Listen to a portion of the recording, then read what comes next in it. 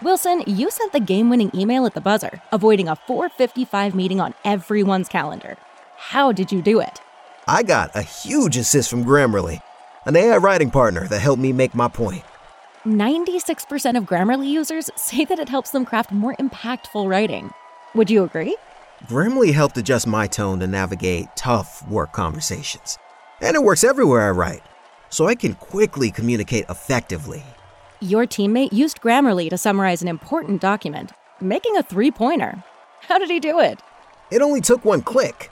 When everyone uses Grammarly, everything just makes sense. You made an incredible slam dunk to end the game. The meeting was canceled, and your team will go home champions. Go to Grammarly.com/podcast to download it for free. That's Grammarly.com/podcast. Easier said, done. Everybody in your crew identifies as either Big Mac Burger, McNuggets, or McCrispy Sandwich. But you're the Filet-O-Fish Sandwich all day. That crispy fish, that savory tartar sauce, that melty cheese, that pillowy bun. Yeah, you get it. Every time. And if you love the Filet-O-Fish, right now you can catch 2 of the classics you love for just $6. Limited time only. Price and participation may vary. Cannot be combined with any other offer. Single item at regular price. Ba-da-ba-ba-ba. This is a podcast from Minute Media. This is Stacking the Box with NFL insider Matt Verderame and Mark Carman. Well. Welcome in to Stacking the Box and proud new second-time, third-time parent, my guy, Matt Verderame. Verderame, I don't want to get emotional on the show here at the start here, but I missed you, buddy. I actually. That's fine. There's no reason to get emotional. I missed you too, Carm. I'm glad. I'm glad to be back. I'm excited to be back. I've missed doing the show the last couple of weeks, and we have a good amount to get to. This is always kind of a little bit of a dead period between the draft and free agency, but now we're 9 days away from the draft. So it is time to get the party started. Well, before we do that, and Jay Ward giving you GOAT mentions here is just a big time thing. Jerry, I talked to an actual GOAT yesterday in Jerry Rice. We might play a clip of that on your Verderame on the fly. But I do want to know what grade you're giving yourself in the early going here of this further parenting challenge that you've taken on. How would you say you've done here now 2+ weeks in? Be honest, please. I give myself an A. I mean, I stay up we do it in shifts, right? We parent shifts. So obviously during the day we're just both there. But then Steph likes to go to bed early, and I never do anyway. So I take Genevieve from 8 p.m. to 2 a.m. And I just put her, you can actually almost see it over my shoulder, or wrong shoulder, over this shoulder over here. If you're watching on YouTube, there's a rock and play in the back corner. So it's Schefter texting you? No, actually my agent was texting me. But in any event, so point being, she's there for 6 hours, and it's good. She sleeps great. I feed her a couple times, change her a couple times. We're in good shape. It's going well. I have no complaints. Do you and I'll move on here. I know everybody wants to hear football, but I do want to know, like, on the changing technique, how much better are you now? How quickly can you get it done? How efficient are you? Have you been peed on? Oh yeah, I've been peed on. Yeah, but I think that kind of just comes with the territory. It's been good. I mean, listen, it's been, honestly, it's been good. I can't complain. I think it's a lot easier the second time around because you're just not as intimidated by it. Like, okay, I need to change diapers. I need to feed her every X amount of hours. But you've done it. Like, like, even when you hit a moment like, oh my God, she just peed all over the couch, which happened like 4 days ago. And, there's a million things going on. You're like, okay, you know what? I can do this. Like, I've done it a million times over. So it's just not that big of a deal. Yeah.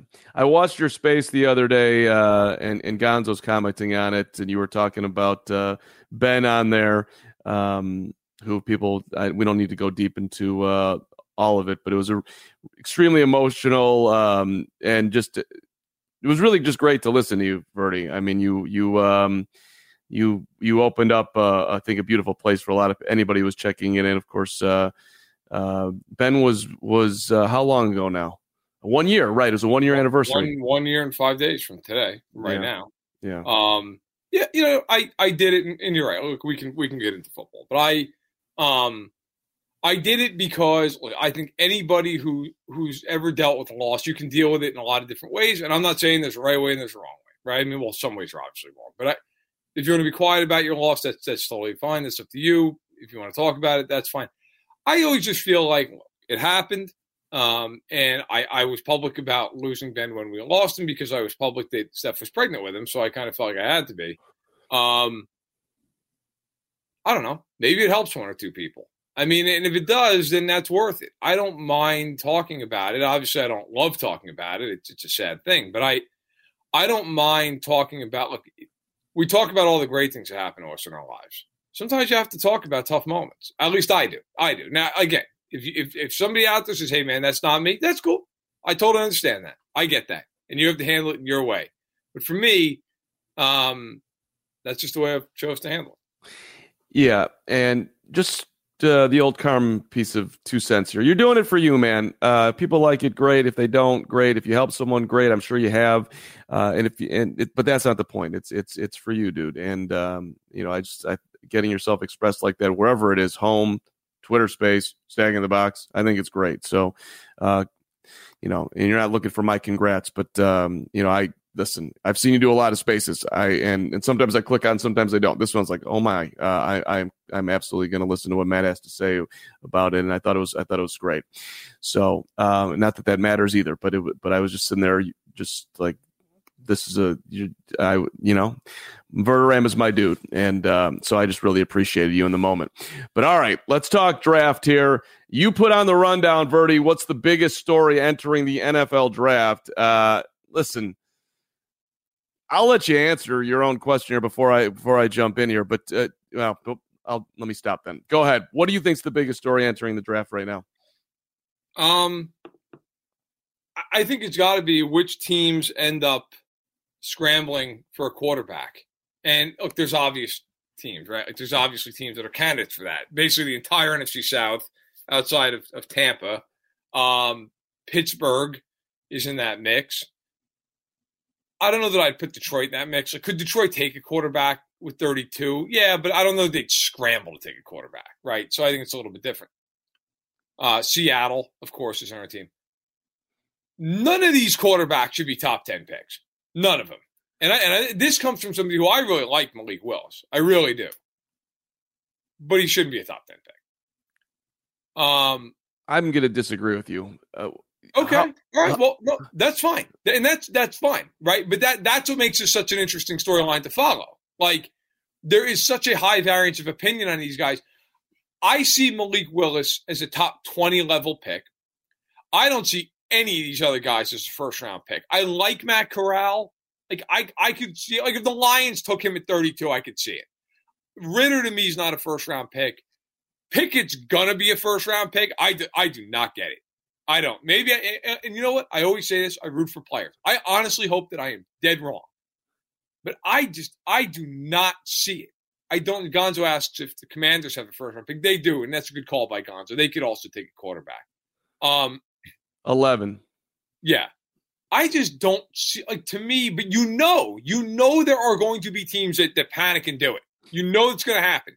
The Panthers, to me, are suspect number 1, 2, 3, and 4 because Tepper is a very hands-on owner, gave a ton of money to Matt Rule. That thing has not gotten off the ground in 2 years. Now we go into year 3. They have Sam Darnold. They know they can't win with Sam Darnold. If they don't win this year, Rule's probably out the door, and Rule knows it. So do you see a panic move there? That, to me, is the interesting storyline. And if a quarterback goes early, is there like a mini run on guys? Like, all of a sudden, does Pittsburgh try to trade up? Does Seattle take a guy because they get spooked a little bit? Like, I'm very interested to see how it shakes. Well, it's the run on quarterbacks and the run on receivers that's super interesting to me. But like, look, who do you think? You think clearly Malik Willis has the highest upside, right? I do. Yes. So okay, so if he hits, if you're wrong, how good is he? With his skill set, I think he's going to be a good player. I just think he's really raw, and I think there's a lot. Now, the upside I think is tremendous. I think upside, like if he hits his ceiling, he could be an elite level quarterback. That's my point. Listen, you have to draft, and when you're drafting a quarterback, I think what makes the most sense is you're looking for elite. You are taking a shot at the top of the food chain, and Malik Willis is true. He's the guy that could do it. So is he worth? If you're sitting there at number 6 and you're the Carolina Panthers, to me that's a no-brainer. If you're sitting there at 8 and you're the Atlanta Falcons and he's there, you take him and you trust in your ability to develop the QB and you're looking to hit the home run, because that's a total game changer for your franchise.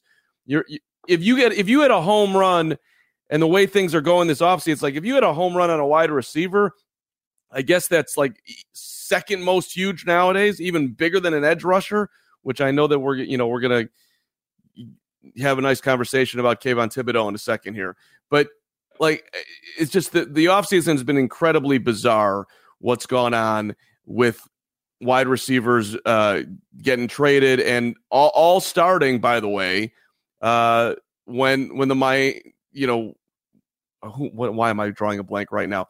When we saw receivers getting incredibly overpaid, and all of a sudden Christian Kirk is getting $38 million guaranteed, and then everybody freaks out because the Jaguars go nuts, change the whole market. So now it's like, and this is supposed to be a huge wide receiver draft. So do people jump up and draft wide receivers a ton? And I would assume they will. But my thing is, who's going to take Malik Willis? Who's going to take a shot at this? And to me, that's the potential home run sitting out there for someone who's willing to do it. Yeah, no, I agree. And by the way, I'm not meaning to be rude. I know I'm like looking down at my phone a lot. The reason was, by the way, shout out to my agent, Debbie Spander. This is why you get an agent. So she texted me during this podcast. She's like, I think your Twitter just got hacked. Like, really? Like, I have 2-factor authentication, right? She's like, yeah, you just got logged in from Moscow. Like, that's not good, right? But I was still logged into my account. So, like, on the fly here, I just changed all my passwords. Good looking out by Debbie. Saved me from getting hacked from. How the hell did Debbie know that you got hacked by Moscow? Because her email account is in my bio, so it automatically sends her a warning, essentially. So that was huge. Verderam Moscow? Apparently, yeah. Kremlin Verder. Who would have thought, right? But so she saved me from a real headache. Putin's coming after you, buddy. Well, who isn't these days? All right. So look, with the draft, the quarterbacks are fascinating to me. And then I did a Spaces right before we came on here on Twitter that I just wanted to touch on this real quick. So I think half the picks in the first round are going to be receivers and edge rushers. And what's going to be interesting is, and you brought this up, the receivers. The salaries have gone so nuts with receivers now. If you're taking a guy in the first round, you're factoring in that fifth-year option, right? Like more so than you would on other players. Not to say that you wouldn't factor it in on a defensive tackle, but having that fifth-year control now really seems to matter, because I wonder how many receivers are getting second and third contracts with their current teams. I mean, if the going rate for a receiver is going to be $25 to $30 million a year for any guy who has 1,000+ yards, I mean, you're not paying that guy. I look, everybody knows how I feel about the Tyreek Hill trade on here. I have been very, very upfront, and we've talked a lot about that, right? I think the Chiefs got worse in the immediate by losing him. I also do not blame them at all for not paying him $70 million guaranteed. Like that is, and I don't blame the Packers with Adams either. And I don't like that either one of those teams lost those guys. Like, I would have understood if they had paid him. But you're starting to get to a point where, like, that's quarterback money for some of these guys. No receiver, I don't care who he is. Nobody in this league is worth what a quarterback's worth. None of them. A quarterback, look, if you put Tyreek Hill on a really bad team, they're winning 4 games. Okay, I don't care what he does. If I put Patrick Mahomes on a bad team, that team's making the playoffs. Like, borderline playoffs at worst. Look at Peyton Manning all those years with the Colts. That team, the second he wasn't there, won 2 games. Every year he was there, they won 11. Okay, so it's going to be interesting. If you're a team taking a receiver, how much of that do you factor in? So I agree with you, and I've always thought, of course, it's the quarterback, which is why when Devontae leaves to the Raiders, I'm like, I don't think the Packers are going to fall apart. But then, I mean, you've said it, and then everybody else, well, who the hell is he going to throw the ball to? Right. And so you have to look at what's going on in the league. These people get paid to do this, and this is what they're doing. Now, everyone is saying that the receiver market is completely gone off the rails and people are getting overpaid. But then you have Debo and DK Metcalf and AJ Brown and Terry McLaurin all sitting out there like, well, you're going to be kicking down for me. And most guesses right now are that everyone's going to pay. Then maybe the Seahawks will trade DK because they traded Russell and they're just going to do a full rebuild. But other than that, people expect the 49ers to pay for Debo. Like, okay, this is the going rate. The salary cap's exploded. Would you pay him? Like, let's say, he wants $30 million a year. Let's say he wants 4 years, 120, 90. Let's not say 90. Let's say 4 years, 120, 80 million guaranteed. Would you give it to him? The argument in giving it to him is the minute he walks out the door, you are worse. Right. That is the reality. Right. Worse. And it's just what you said about Tyreek. So am I going to trust that my GM, me, is going to draft that well when you look at the history of the draft? These are the top people evaluating football. They're supposed to be, football savants. You look at you look at the drafts the last 5 years, 31%, 1 out of 3 end up getting a second contract who are drafted in the first round. They missed 2 out of 3 times. So, you've got an elite player who makes and this is the going rate. Am I going to be like, the going rate's crazy, I'm not paying it, and I'm going to bet on myself in the draft? That's a tough position, man. I agree. But by the way, look, Ed asks, is there a bubble for receiver salaries? Yeah. I mean, I think at some point here that bubble is going to – there's no way to me – like, the cap's going to keep going up. So salaries will continue to go up. But it's just – look, at some point here, if it's not the rare air guy, you're not even going to consider paying somebody that. And I would make the argument, if a team called the Niners up and offered the same package for Hill that they offered for Samuel, I would honestly take the deal. I mean, how many guys can you get? How many guys can you get for that kind of money? It's crazy. I wouldn't pay A.J. Brown that money. And I love A.J. Brown. DK Metcalf, I'm not paying him that. Like, to me, those guys are all second-round picks, by the way. Like, not say that's easy to replicate. I wouldn't do it. I think there's an argument to be made that you can, but man, and the argument is there for guys like Adams and Hill and Samuel and guys like that. But these like next tier guys, there's no way in hell I'm paying them that. Right. And well, some team will. Well, look at what happened with Christian Kirk. I mean, that's a drop down, and he's getting 38 guaranteed. And he's resetting the whole damn market. Thank you, Jacksonville. Hey, let's hear what I talked to the GOAT yesterday, or one of the GOATs, however you want to have your GOAT conversation. Jerry Rice, damn it.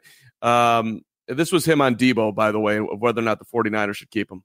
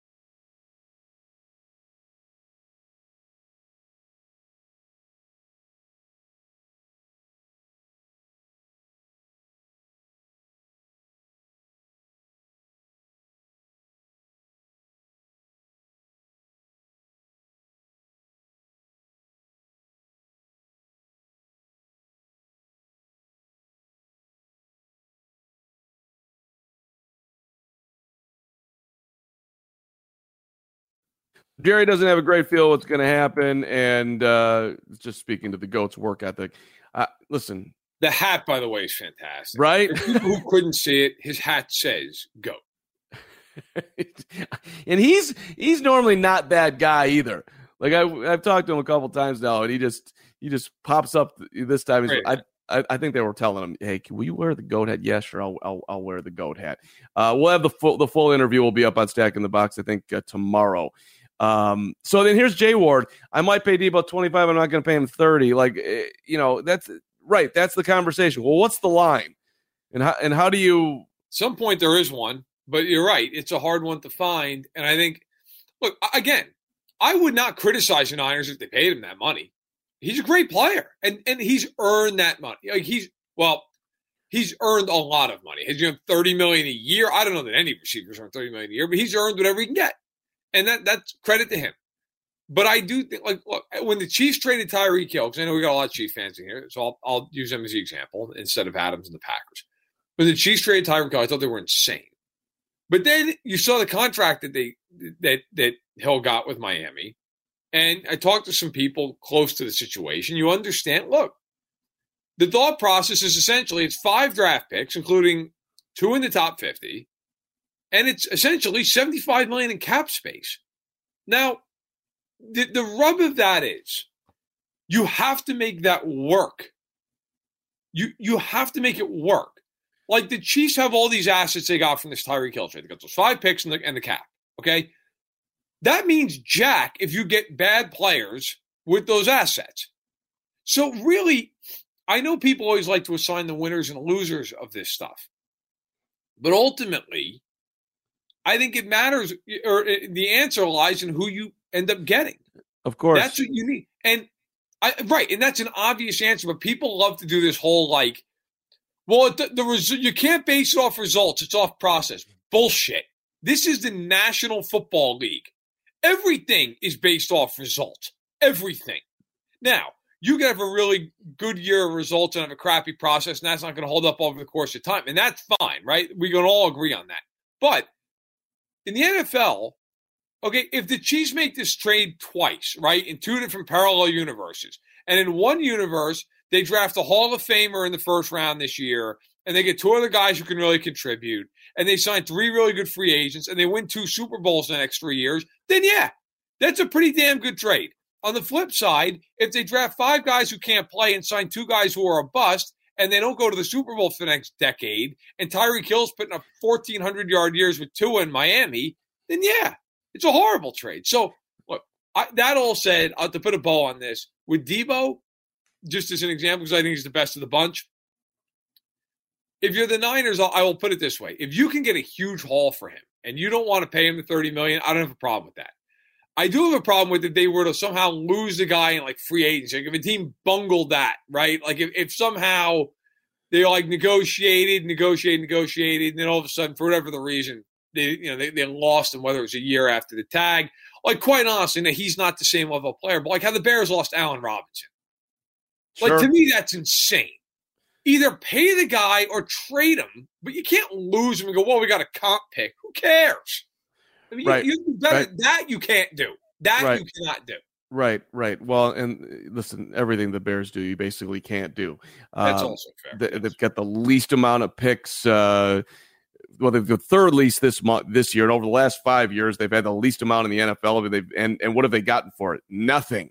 You're sitting here with a barren roster. So that's shout out to good luck to Ryan Poles because you can't do worse than what Ryan Pace did. All right, here let's move along here. But by the way, like to your point, look, Davante Adams was picked 53. The Chiefs have 2 second-round picks. One of them's number 50. You find the next Davante at 50, great trade. I mean, right, of course, it's right. I mean that is ultimately, and yes, we're going to move on here, but that is truly. Everybody gets so into the whole, the war of this trade and all the process.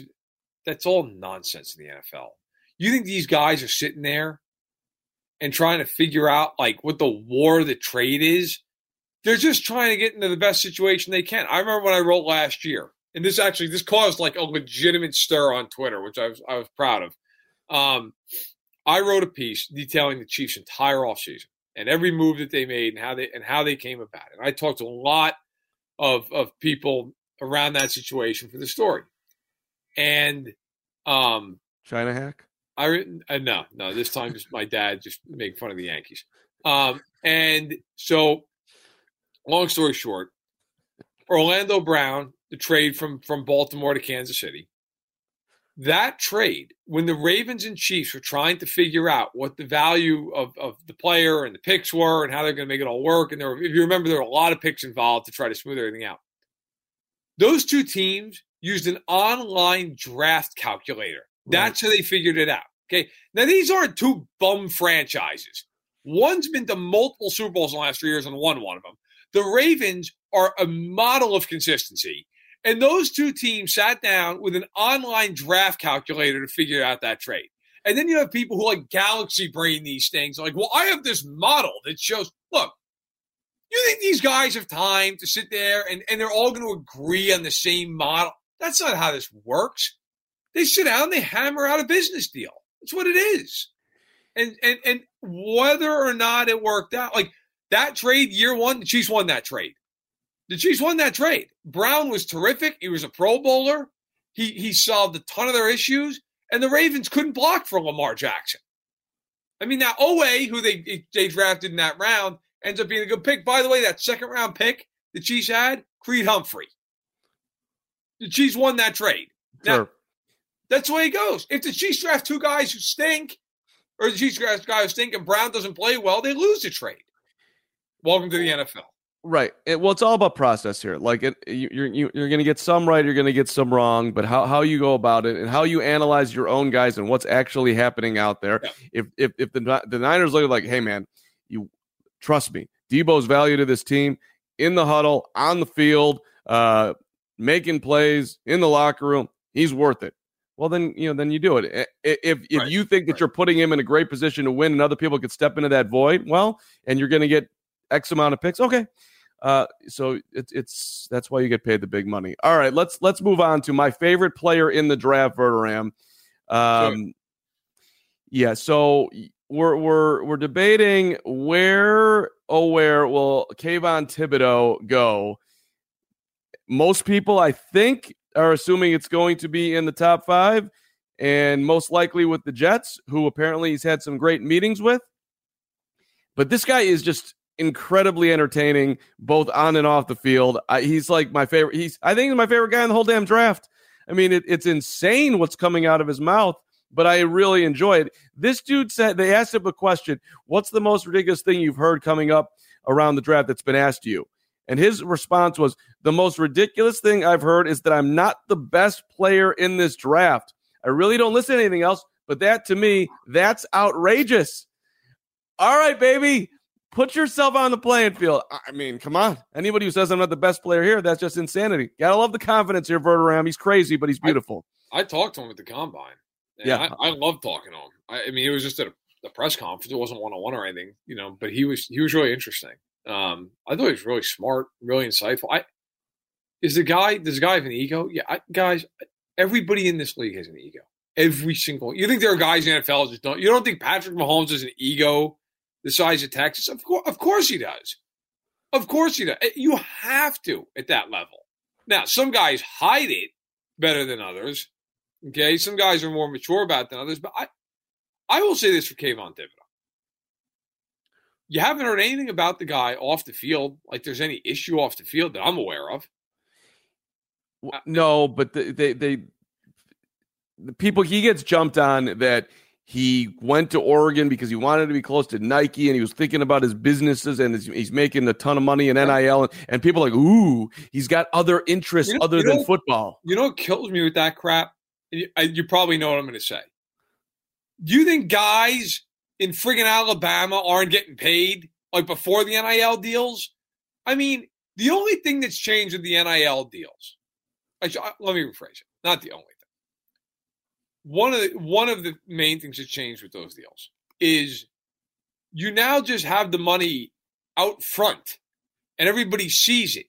I mean, you don't think these guys are getting paid before NIL deals? Like all of a sudden now these kids are getting money? I mean, now it's just legitimized, so to speak. But these guys are getting paid. And as far as Thibodeau goes, if you turn on the tape and watch him, he's insane. The guy can play, man. Now listen, there's been a lot of chatter in leaks, and I've had people tell me, me personally had a couple people tell me they worry about his motor. Okay, fine. And I'll hear that. But the bottom line is, like, to me, I do worry about a guy who the motor thing is an issue, but I've only watched a handful of games. I'm not a draft evaluator, but when I've watched him, because I've been curious to see about this whole effort thing, I don't see a huge issue. That kid is screaming off the edge. I would take Aiden Hutchinson. I would, if you gave me the choice of the two, I just think Hutchinson's a slightly better player. Okay.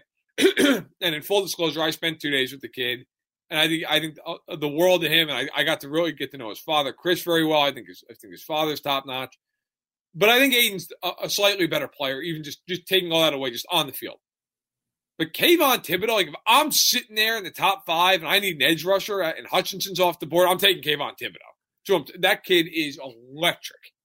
So I think I actually agree with, and I'm not anywhere close to a draft expert, but what I've watched, I'm like, I doubt there's a better player in the draft than this dude. He's the quintessential explosive guy coming off the edge. How many of those guys are out there? Not many in the history of the NFL. I don't know who he reminds you of, but there's, and I'm not saying he's going to be Lawrence Dam Taylor. From just his athletic profile, I'm not, and I don't think he's going to be as good as his player. Excuse me, a little bit of a cough. Von Miller, sure, Khalil Mack, something like that. It doesn't mean that I think he's going to end up being a first ballot Hall of Famer like Von Miller is. Okay, if I thought that, I'd say he'd take him first overall. But in terms of just the way he plays, his athleticism, his bend, his explosiveness, I could see a little bit of Miller. But keep in mind, every year, these top 10 guys, half these guys are going to end up being washouts. They just are. It's the way the league works. Well, the concern is that he's a little bit undersized, and that he's not going to be able to get to the quarterback as easily in the NFL as he did in college, which of course is true, and that he won't be able to, despite his enormous skill set, he's not going to be creative enough to overcome the additional size he's going to be facing every Sunday. I don't know, man. The dude's 6'4", 254. He runs a 4.6, and his get off is off the charts. But forget about all that. The dude's had 19 sacks in 32 college games. I mean, he's just I don't know. It's to me. Well, and then on the flip side, I know we got Ben Heisler here. We're going to welcome in a second. On the flip side, you hear a lot of talk now that Georgia's Trayvon Walker is going to go number 1 overall. Trayvon Walker, from a statistical standpoint, did nothing in college. Nothing. And you have these people who are like, well, you got to take him because he's got traits. I mean, that is, to me, and I'm not saying this about Trayvon Walker. Maybe he turns out to be a great player. That is insanity to me. Hey, look, he's never done anything at the college level that's worth talking about. But let's make sure we take him and put, because right now, okay, so he's, according to his college sports reference page, I don't have his draft profile page up, so I'm sure this is off by a couple pounds. But he's 6'5", 275, okay? He played 3 years at Georgia. He had 9.5 sacks. It's 6 last year, 3.5 the years before that, okay?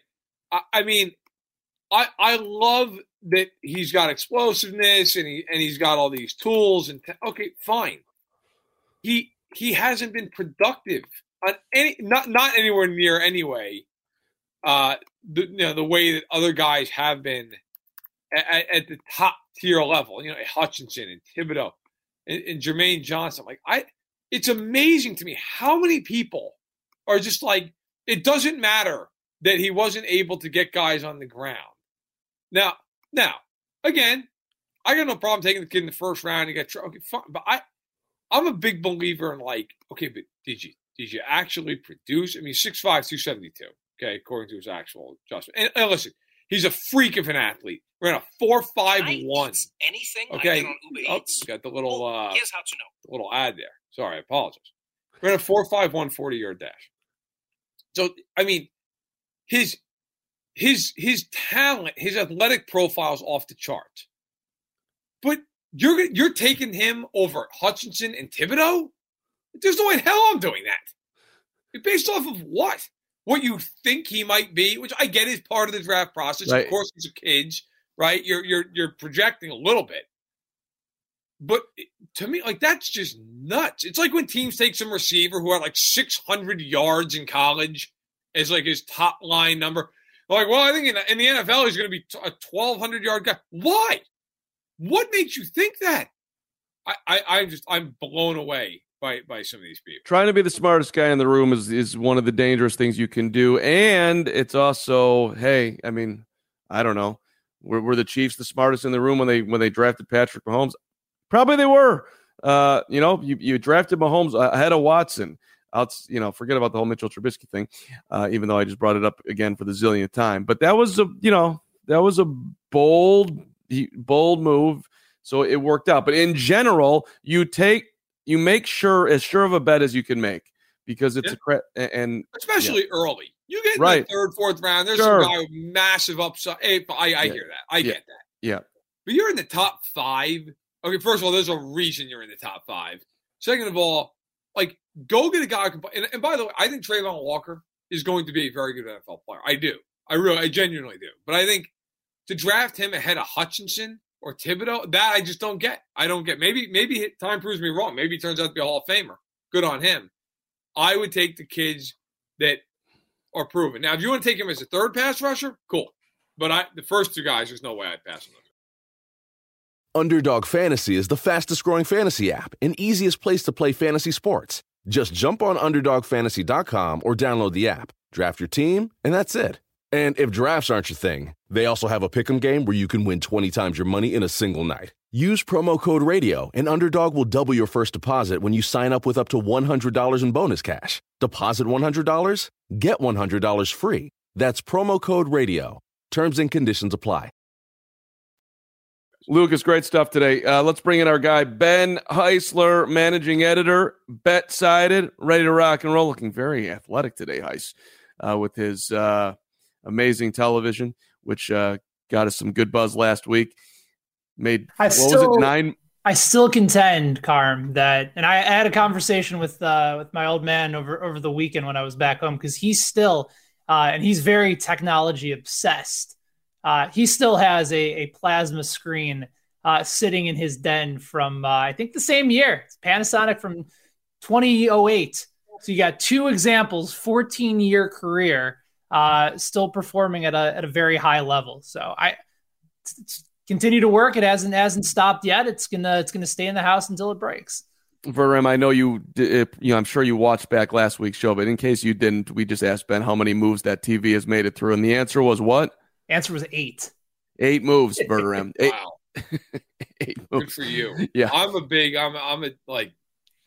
when I moved into this house, it would have been September 2018. So we moved in. I told my wife, so I don't care what you do with the whole rest of the house. I don't care what you do. You paint it pink flowers for all I care. I want 1 room in the basement. In fact, I really want the whole basement, but we negotiated down to 1 room in the basement. And I got my office, okay? And I wanted to just be whatever I wanted to be. But the deal was I had to build it out with my father-in-law, because it was just studs. So when it was finished, so look, I'm going to Best Buy. I'm getting the biggest television that I can fit in here without being a complete tool. And that's what I did. And I love it. I will have that TV as long as it'll last. I got the sound bar, the whole. I mean, I went all in. But that's only because I am worried about furnishing 1 room in this household. The rest of it is completely up. I mean, you're just a beautiful man. Let me have my basement where I can do everything that my 4-year-old self wants, and I'll be an adult once I leave here. All right, the TV. I got NBA Jam and Space Invaders behind me. We're good. The rest of this house, I don't care. You can be the adult, do whatever you want to do. That's fine. Okay, I don't take whatever. Take full liberty. How often? Because I've been asking myself this question, because occasionally I'll see the NBA Jam arcade game. I mean, it's either that or NFL Blitz for me is the addition that I want to add on. How often do you play it? How often do you say, all right, I need like a 10, 15-minute mental break, play a little NBA Jam? Because I feel like that would be the motivating factor for me to have it downstairs. I got to admit, I hate to admit this. I don't play it nearly as much as I should. Okay. Because I always end up like, either Maisie and I are hanging out or I'm working or something's going on. But if I crank it up, I play it for like 4 hours because it also connects to Wi-Fi. Like it connects to like a countrywide server, so you can play people all over the country. So now Space Invaders earlier model can't do that. Obviously, it's also just a one-player deal. NBA Jam, it connects, and it's like 3 different NBA Jams. It's NBA Jam Tournament Edition, NBA Hang Time. It's like, oh wow, I didn't know that. Yeah, it's got all 3 of the games in it. It was great. The best thing that happened was when I bought it. Our company's founder Zach Best was like, "Oh, that's pretty cool," and then a week later sent me a picture, and he bought it for his house. So I had to have it, but I play it. Probably a couple times a month. I'd love to play more, but if I play, I get so into it that then I'm in it for the long haul.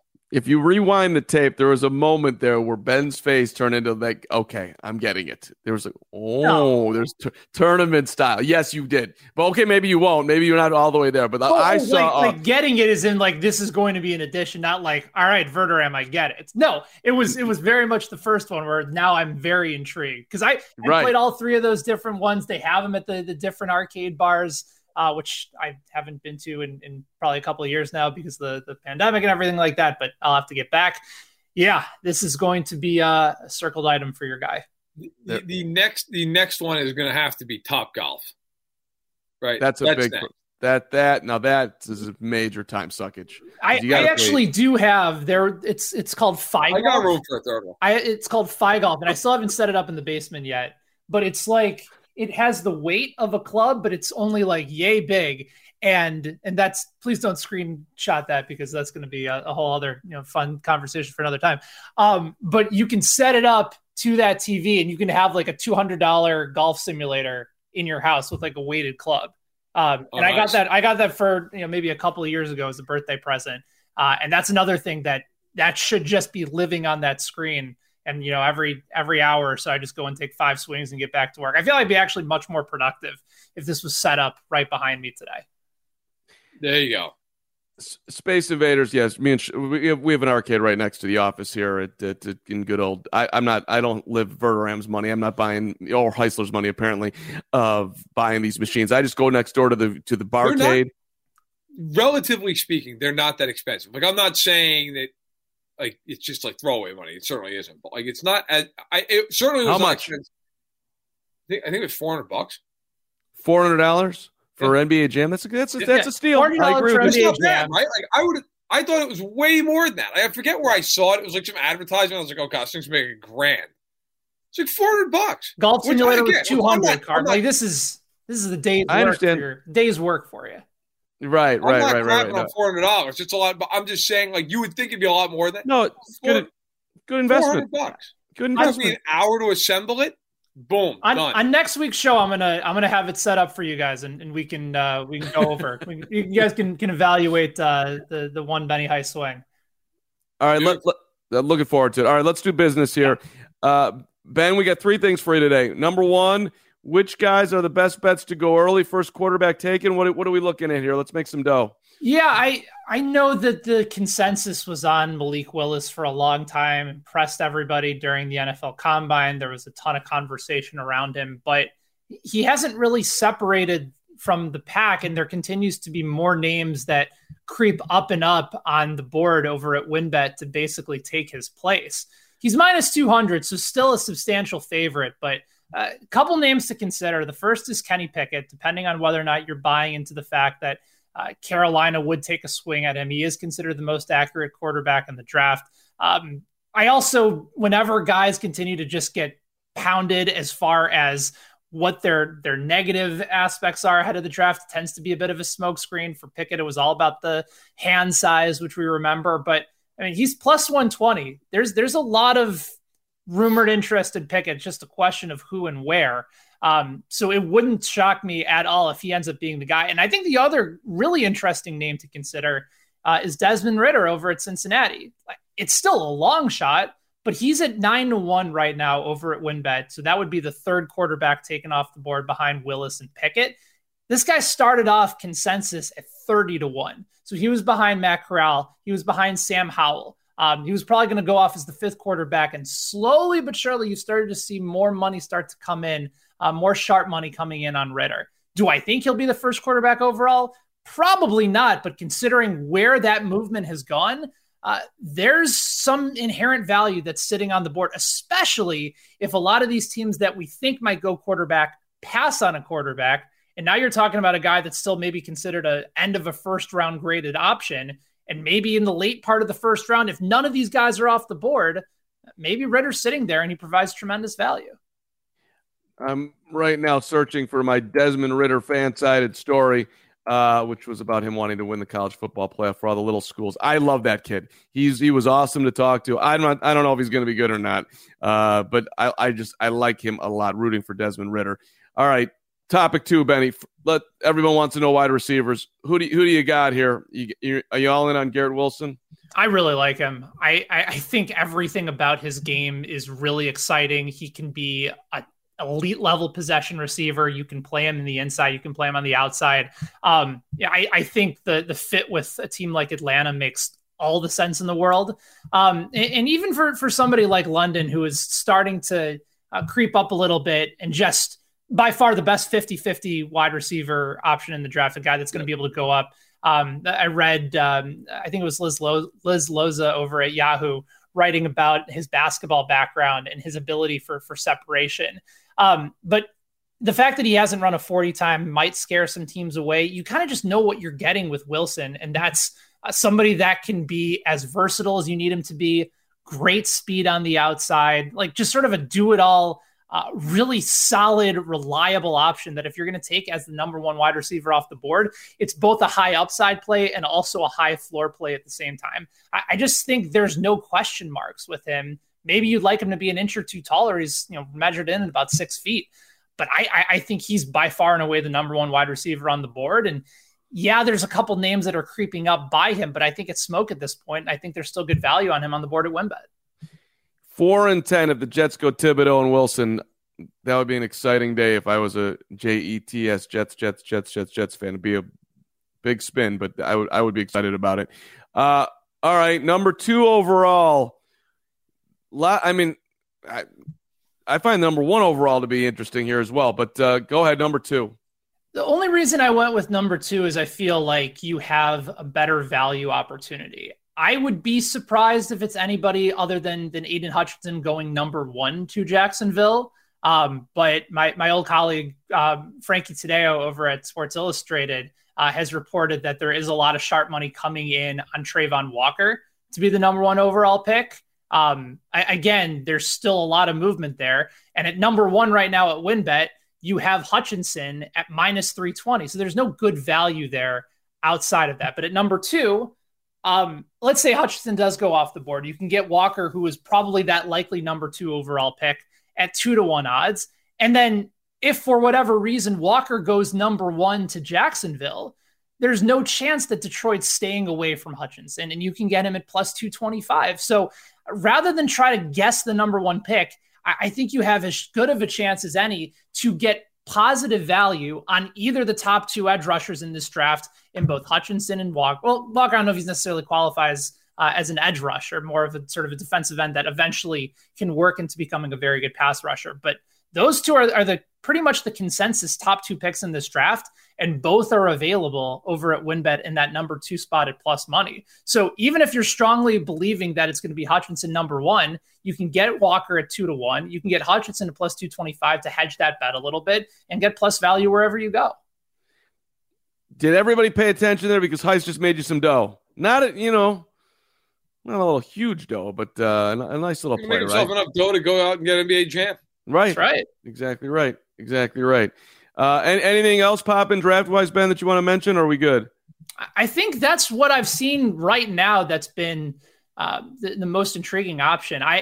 There are some reports and not necessarily reports, but more sort of movement on which NFL teams are most likely to select these top quarterbacks on the board. Right now, the Panthers are the favorite at WinBet to draft Malik Willis at plus 250. The Falcons are behind at plus 350. I still like the Steelers in that conversation as well. I think that's not necessarily a where a smoke, there's fire type of conversation. I think there's genuine interest there. And I think because of the fact that Pickett played at Pittsburgh, you're getting more of a narrative that they might have more interest in him. But I actually think Willis is a more intriguing option in that spot. Pickett also plus 250 to go to the Panthers. He's plus 300 at the Steelers. And then if you're considering the Saints in the mix, they're 3-1 as well.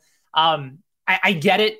Pickett has the accuracy that you want in this draft. They just had all those years with a very accurate quarterback in Drew Brees.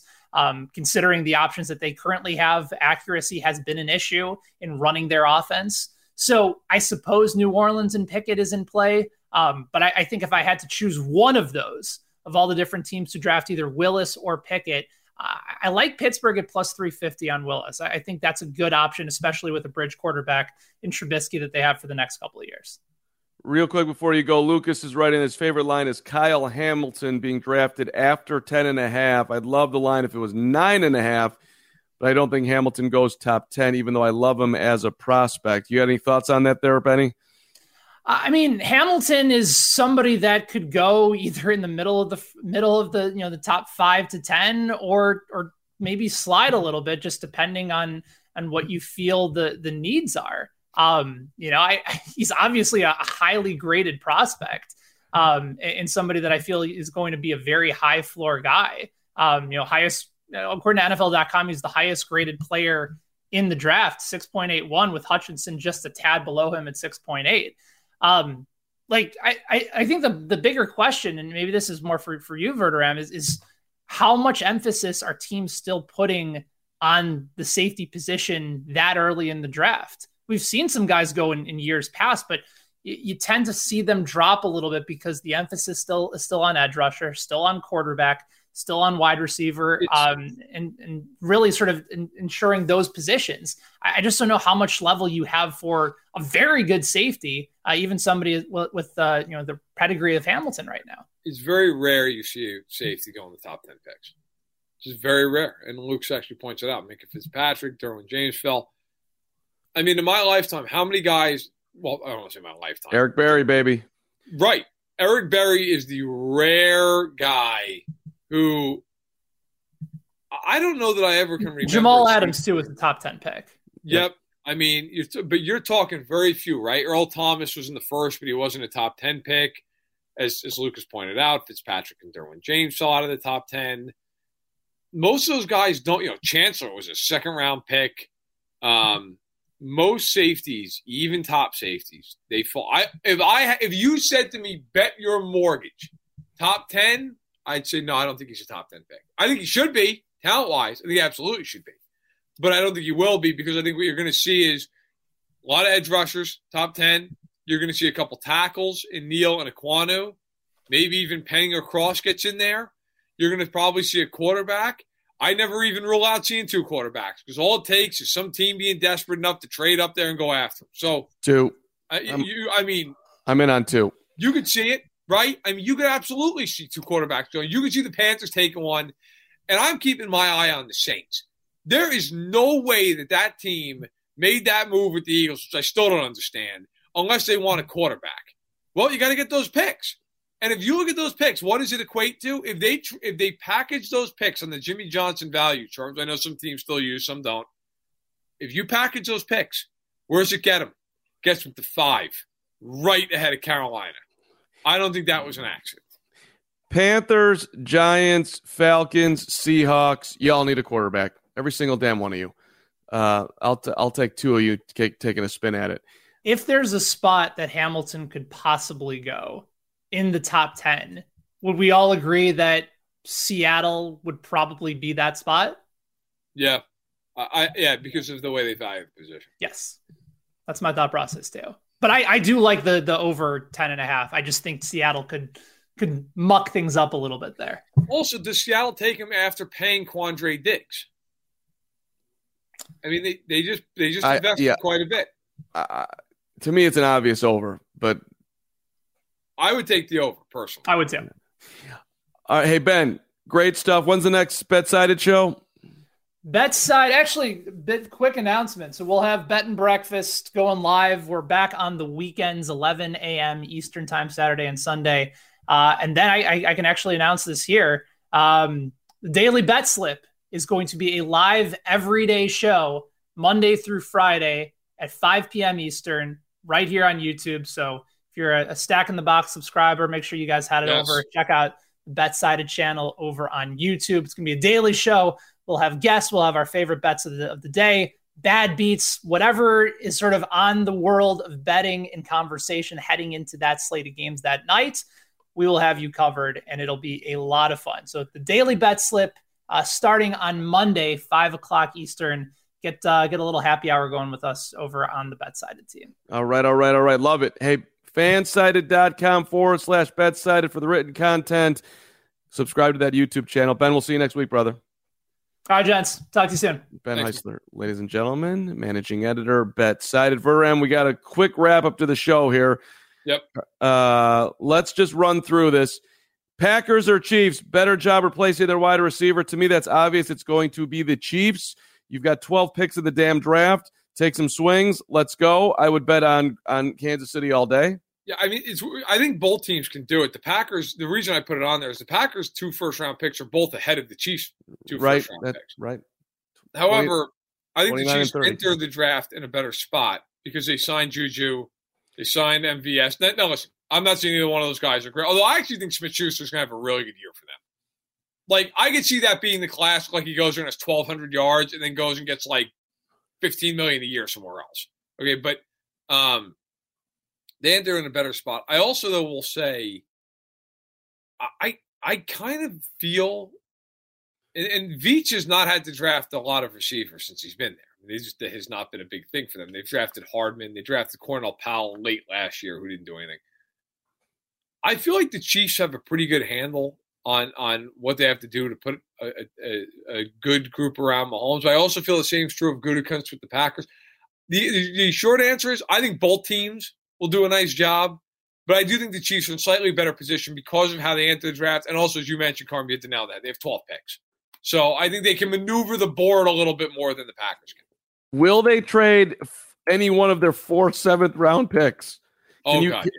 Can you move 4? What is the 4 7th-rounders worth? Can you get one in the 5th for that? That's actually a funny question.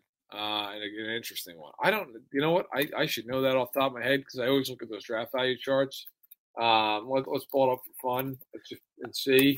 Because the Bears have 2 picks in the 5th round. I'm wondering, can we have? Does this make sense? Because the Bears need swings. I'm going off of Draft Tech's value charts. I'm not sure. I'm doing this so quick. I'm not sure if this is the exact thing that you'd see for Jimmy Johnson or not. It might be. If it's not, I'm sure it's really close. All right. So the Chiefs have in the draft, they have 2 picks in each of the first 4 rounds, and then they have 4 in the 7th.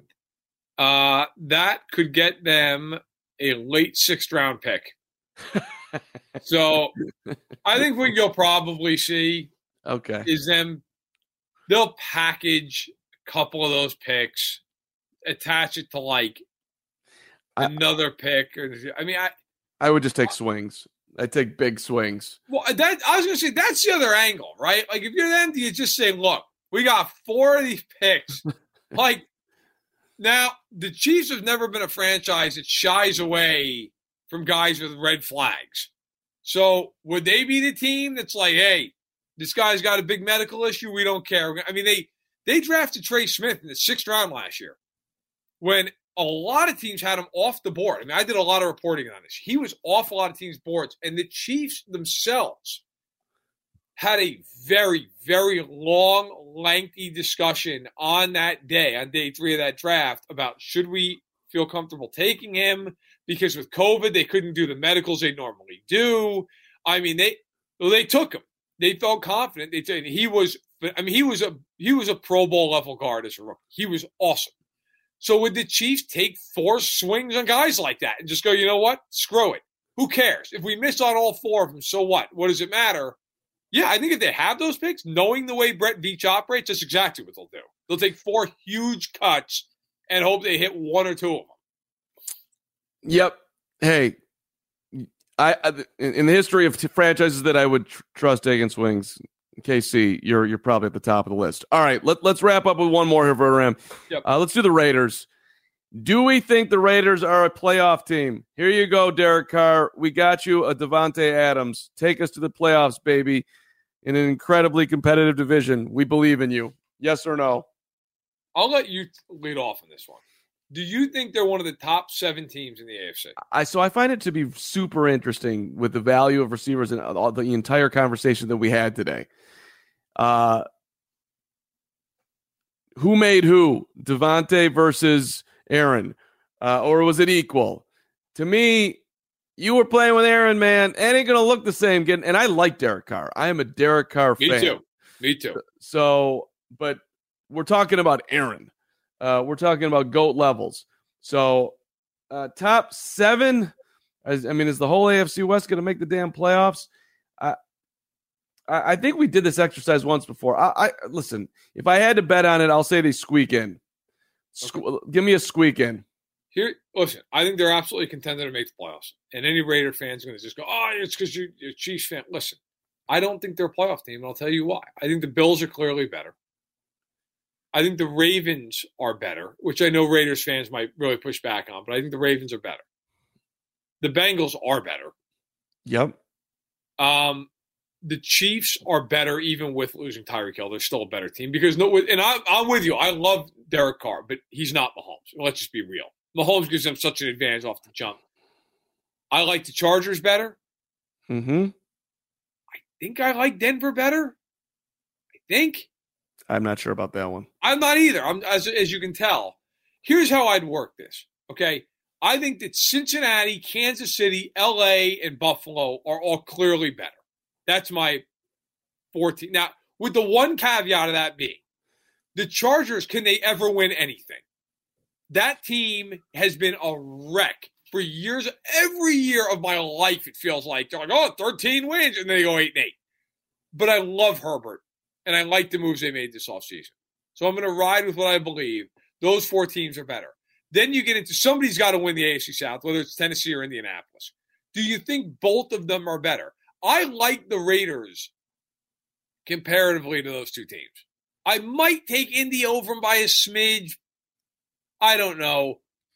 But you're basically asking me, and I like Baltimore. I'm a Baltimore guy. So for me, I like one of the teams in the South. I'll take Indy, okay? Baltimore, Cincinnati, that's 3. Buffalo, that's 4.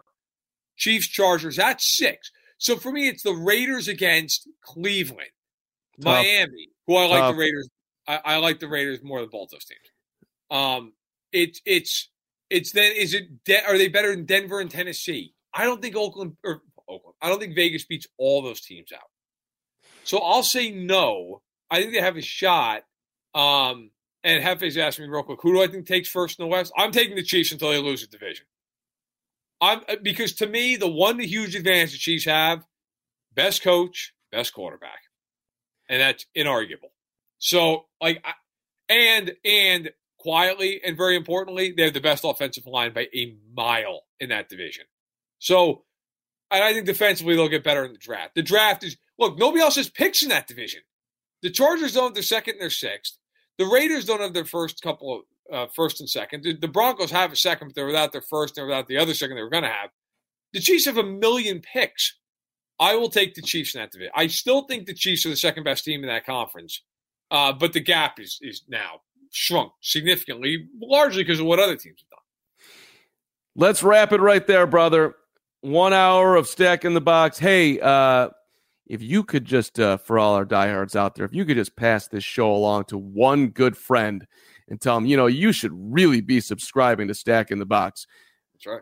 We would really appreciate that as we continue to try to grow the channel. Almost to 500. Almost to 500 subscribers, baby. One subscriber at a time. So we screwed this up. We should have talked this at the very beginning. We could, of course, do it next week. The draft on Thursday night. We are going to be live on this channel the entire first round. Carm, myself, guests will be coming in and out. If you want to watch draft coverage, I honestly will tell you, mute the television, turn on ESPN, turn on NFL Network, whatever you want, mute it. We'll be here. It's going to be Carm, myself, It's going to be streamed not only on Stack in the Box, it'll be on Carm's The Windy City podcast, streaming live there. Wow. It will also be streaming live on the Arrowhead Attic stream. So we are going to blow out the coverage. We will be here. And I really hope that everybody joins us. And if you're listening and you've not ever subscribed on YouTube, it's going to be a live show. So it's not going to be recorded audio-wise. Go to YouTube, check out Stack in the Box, hit the subscribe button. We will be here for literally what's probably going to be 4 to 5 hours. So we're going to be here all night long, Thursday, April 28th. And for the record, it will be a party. There will be alcohol is invited for this affair. Oh, God, yeah. Yeah. So, yeah, and maybe we can even bring some people on. We are going to be bringing people on. Well, no, not. I'm talking about bringing the Gonzos, the J Wards, the heavies, like something like. Let's get some people in here. Let's have some fun here. But yeah, NFL draft night 1. Where else would you rather be? So, all right, appreciate everybody. Ferdinand, great to be back with you, buddy. You too, Carm. Happy to be back. Yep. We will see you all next week for the regular show, 11 o'clock Central Time next Tuesday, and then the draft next Thursday night. Thanks to Ben. Thanks to everybody for weighing in here. Appreciate everybody's help today, and we will see you next week.